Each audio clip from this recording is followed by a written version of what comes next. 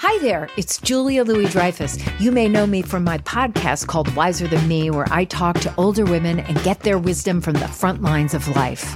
I was amazed by how many people told me our show made them look forward to getting older, which is why I'm here to talk about season 2 of the show. Sally Field, Billie Jean King, Beverly Johnson, Ina Garten, Bonnie Raitt, just to name a few. All hail old women. Wiser Than Me season 2 is out now from Lemonada Media. CarMax is putting peace of mind back in car shopping by putting you in the driver's seat to find a ride that's right for you. Because at CarMax, we believe you shouldn't just settle for a car. You should love your car. That's why every car we sell is CarMax certified quality, so you can be sure with upfront pricing that's the same for every customer. So don't settle. Find love at first drive and start shopping now at CarMax.com. CarMax, the way car buying should be. This week on Royally Us, we dedicate the entire show to Duchess Kate. We take a look at her role in the monarchy. It seems safe to assume that the Queen regards this couple as very much the future of the British monarchy in the 21st century. How her parenting style has evolved and even mimics Princess Diana's. It's actually been said and known that the children are not undergoing actual etiquette training. The Duchess of Cambridge is actually teaching them herself. And how she has become a fashion icon that has everyone wanting to shop her latest looks. But it was important for her to hold on to this every real image. And I think it was important for the monarchy as a whole, because Diana had been the people's princess, and here was one of those people joining their ranks. And there's real power in us as viewers seeing somebody we can relate to. We've got that plus so much more in today's Royally Us. Hello to our fellow royal lovers and welcome to Royally Us. I'm Christina and we have a really exciting show for you guys today. We are dedicating it all to Duchess Kate, taking a look at her role in the monarchy, how she has become a fashion icon, how she parents her 3 little ones, and her love of photography. So we have it all covered. But before we get into that, we want to take a look at what you guys have to say about last week's show. So Daniel says, as it relates to the Queen's role, the royal family describes it in 2 categories. Head of state, think state opening of Parliament, and head of nation, think Remembrance Sunday. Prince Charles has been taking these things on. The only change is that the reduction of her commitments is in writing now. So talking about how the Queen's role has been reduced a little bit. She's taking on a little bit less of a role, still doing a lot at 96, but she's taking a little bit of a step back as she should. And then Keisha says, Prince Harry and Meghan are true representation of how a royal couple should be relatable, great humans, all about truth, family, and really showing they are changing the world. Definitely always a lot of interesting comments about Harry and Meghan, some good, some bad, but Keisha is definitely a fan. All right, like I said, we are switching things up a little bit this week and bringing you an episode completely dedicated to Duchess Kate. Like I said, we're going to take a look at her role as a mom, a fashion icon, and a future queen.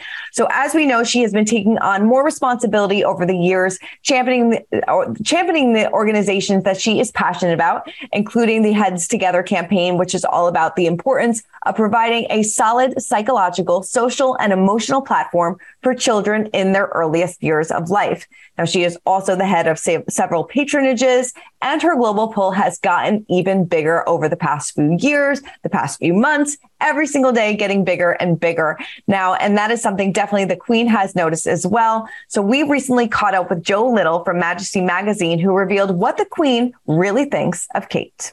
Well, again, that's sort of a speculation and conjecture, but you would kind of think that the Queen very much regards Kate as or Catherine, as perhaps I should call her, as a safe pair of hands. You know, that she's been a member of the royal family for 10 years now. The 10th anniversary was back in April. But she was very much on the scene for quite a few years prior to that because, as was well documented, Kate and William were living together for quite some time, which in itself was quite revolutionary. So, you know, I think given that all that's gone on in the past few years within the royal family in terms of all the fallouts and the debacle with the Duke of York and then the death of the Duke of Edinburgh, that the Queen has great trust in Kate. And only a few years ago, she gave her what's called the Royal Family Order. It's something that's only given to the female members of the royal family who have been around for quite some time and are deemed to be of great support to the Queen. So not every female member of the royal family has got it, but Kate now has. So I would say that the Queen has great trust in the the future Prince and Princess of Wales, as William and Catherine will be one day. And, in the fullness of time, all being well, fingers crossed, King William V and Queen Catherine. So it seems safe to assume that the Queen regards this couple as very much the future of the British monarchy in the 21st century. Wow. How did Kate have to prove herself over the years, and what makes her such a great team player? I think the fact that she took things very gradually. In the past, when Diana came on the scene, that she either threw herself or was thrown into royal duties immediately, and with mixed success, that there was no real template, and things went well. Sometimes they went very badly at times. So I think a lot of lessons were learned from then. And so Kate was very gradual. She appeared occasionally, but for the first few years was really William's wife rather than a working member of the royal family. So she was then selective in the duties that she took on and the charities that she became associated with. And we now see her performing to a very high standard with the charities that mean so much to her. And going back to the article in our October magazine, we're talking about her, yes, as a team player, and we were looking specifically at the sporty, athletic Kate, and that's become evident in the past few days. Well, we didn't know it at the time we were going to press, when she's played tennis with Emma Raducanu in London, and has shown how good a tennis player she is. So had she not been royal, perhaps she would have gone on to be an accomplished athlete or a sportsman of some sort. So, but Kate has found her own niche within the royal family, and she focuses on things that mean a great deal to her. That she feels that she can give something to the charities rather than just cover lots of charities, but not in a great way. Now, in between her busy workload, she is, of course, a mom of 3, and her parenting skills were on display during this year's Platinum Jubilee, as she was center stage with her 3 children, Prince George, Princess Charlotte, and Prince Louis, who, of course, stole the show. So we caught up with royal etiquette expert Micah Meyer, who revealed how Kate has prepared her children for royal life. As a royal etiquette expert, what kind of training do the royal kids have to kind of go through? What kind of things are they expected to at certain events, at dinners and things like that? So, certain times it's actually been said and known that the children are not undergoing actual etiquette training. The Duchess of Cambridge is actually teaching them herself. So as kind of how it works internally is, as they are preparing to go meet somebody or get off an airplane, then really the Duchess, she's, I think, been doing a wonderful job of teaching the children and saying, now we're going to meet this person. This is what you do. This is how you curtsy. And what I love is that they're not putting, it doesn't seem like there's any pressure to be something they're not. They're just beautiful little children, and they're showing respect and doing it in the best way that the Duchess and the Duke have known to teach them, really. Right. It seems like, the glimpses that we've seen of them in public, that they seem as normal as they possibly can be in such an abnormal life. Yes. And I actually, in Kensington, I have a neighbor who actually saw them with their nanny, the 3 children, walking down Kensington Church Street, which is right kind of next to the palace. And my neighbor was in a rush, and she came through, and all 3 children moved to the side, stood in a line and nodded as she came through. And she thought, those are the most polite little children. And she said to the nanny, who she thought was the mother, wow, those are such polite children. And then she looked down and realized who it was. This just recently happened about 2 months ago. And so that is just so telling to me, that story. And of course, my neighbor called me and said, Mike, I have to tell you this. But it just shows they're really well educated. Yes, no, they really are. I need some of that to rub off on my 3-year-old. I think you've said in interviews before, but you kind of get a sense of Princess Diana in the way that Kate mothers her children as well. I'm sure she probably bases it off of her mother too. But do you see some similarities between Duchess Kate and Princess Diana? I really do. I think she, what she probably has learned in a sense is how to keep her calm. Princess Diana was under so much stress and so much pressure all the time. And I think we're seeing the Duchess of Cambridge follow that same path of keeping her calm, even maybe in the background, who knows, maybe behind closed doors, doesn't feel like that. But she does an excellent job of not ever letting on to anything but graciousness. And even when you hear paparazzi yelling things at her or questioning her about awkward things, she really keeps her cool. And I think that's something she took from Princess Diana's book, for sure. Now, we know Kate loves being a mom. She also loves showing off her sporty side, but there is one hobby that she absolutely loves, and I think we can all agree, that is photography. If you remember back in 2020, she launched the Hold Still campaign with the National Portrait Gallery, which she is also the royal patron. Now, for Hold Still, the public was asked to submit photos taken during UK's first lockdown back in 2020. More than 31,000 images were submitted. 100 were selected to be part of a digital exhibition. And those 100 images were also turned into a beautiful book. I'm sure a lot of you have this coffee table book, Hold Still, A Portrait of Our Nation, in 2020.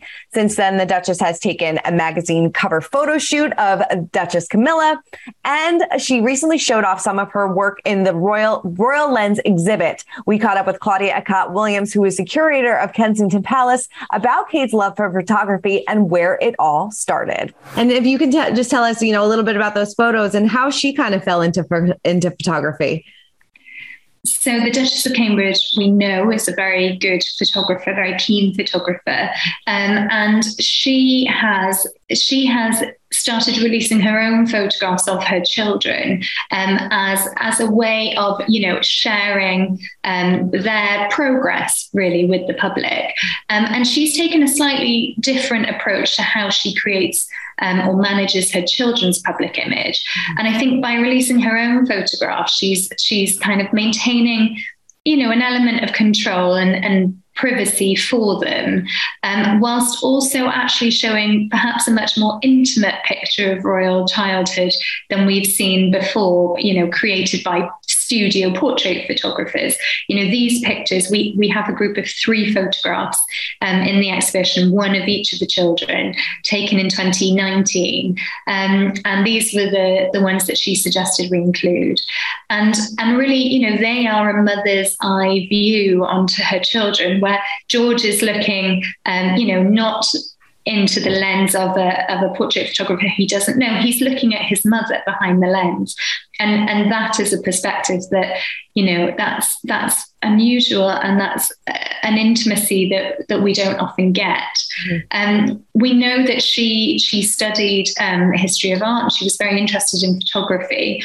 And her dissertation was on Lewis Carroll's photography of children. So it's obviously something that she's long been interested in. And during our research, we uncovered that she first learned about photography. And during our research, we uncovered that she first learned about photography through her grandfather. So it was something that she has been interested in since her own childhood. And now you can see in the quality of her images that clearly it's something that she's studied and honed. It's so great that she put those photos on display. And of course, she shares photos of her children on Instagram during their birthdays and special moments. So we love seeing Kate's love for photography on display.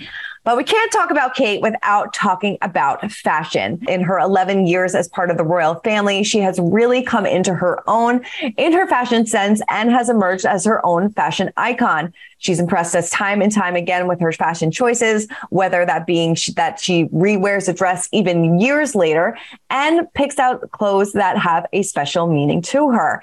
Now, the Duchess style has undoubtedly changed over the years since she drew the attention of Prince William 15 years ago, but she consistently chooses looks that feature bright colors, floral patterns, and form-fitting silhouettes. To break down her style even more and how she has been influenced by Princess Diana, we caught up with royal fashion author Elizabeth Holmes. And let's talk a little bit more about Kate, because you said in the beginning that when she kind of came onto the scene that she wore clothes that were very accessible, very much for the everyday person, that you could go out to Topshop and get exactly what she wore the day before.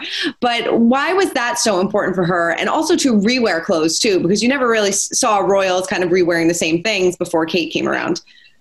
Yeah, so I think a couple of things. So Kate was a commoner. And I think especially in sort of the British collective thinking, it's really important that she did not sort of overstep. You know, I mean, if she would have gone out and worn like designer head to toe bespoke from the start, I think it would have sent sort of a message. Instead, she just kept going what she was doing. You know, I mean, there are a lot of pictures of Kate and William in their dating years. They dated for a very long time. The public was very familiar with her by the time they announced their engagement. And she stayed true to that. And I think that lent sort of an authenticity to her. You know, I mean, I think there was certainly a group of people who thought, you know, maybe she should up her game a little bit more. And she did. You know, I mean, she worked closely with Sarah Burton of Alexander McQueen, and that sort of helped her elevate her style game. But it was important for her to hold on to this every girl image. And I think it was important for the monarchy as a whole, because Diana had been the people's princess, and here was one of those people joining their ranks. And there's real power in us as viewers seeing somebody we can relate to. Yeah. In this very storied institution. So there's so many times when I'm like, royals, they're just like us, which they're not, right? they're royals. But I think when you are allowed as a viewer to have that minute of thinking that, there's really something special about it. And then with that, because you could buy it, came this sort of shopping stampede called the Kate effect, where suddenly with e-commerce, you know, anybody could buy anything all around the world, and she would wear something, blogs would identify it, and it would sell out like that. And that is incredible power. And, you know, to make your choices when you're getting dressed each day around the thought of like, this could really boost the fortunes of a small brand, you know, that's a lot of pressure. And I think by wearing those sort of accessible pieces, Kate kept sort of this air of relatability that was really important, certainly in her early days. Well, there you have it. A very special episode dedicated to Duchess Kate. I hope you enjoyed it just as much as we did. Please let us know your favorite Duchess Kate moments in the comments below. Keep commenting, keep subscribing, and we'll see you guys next week.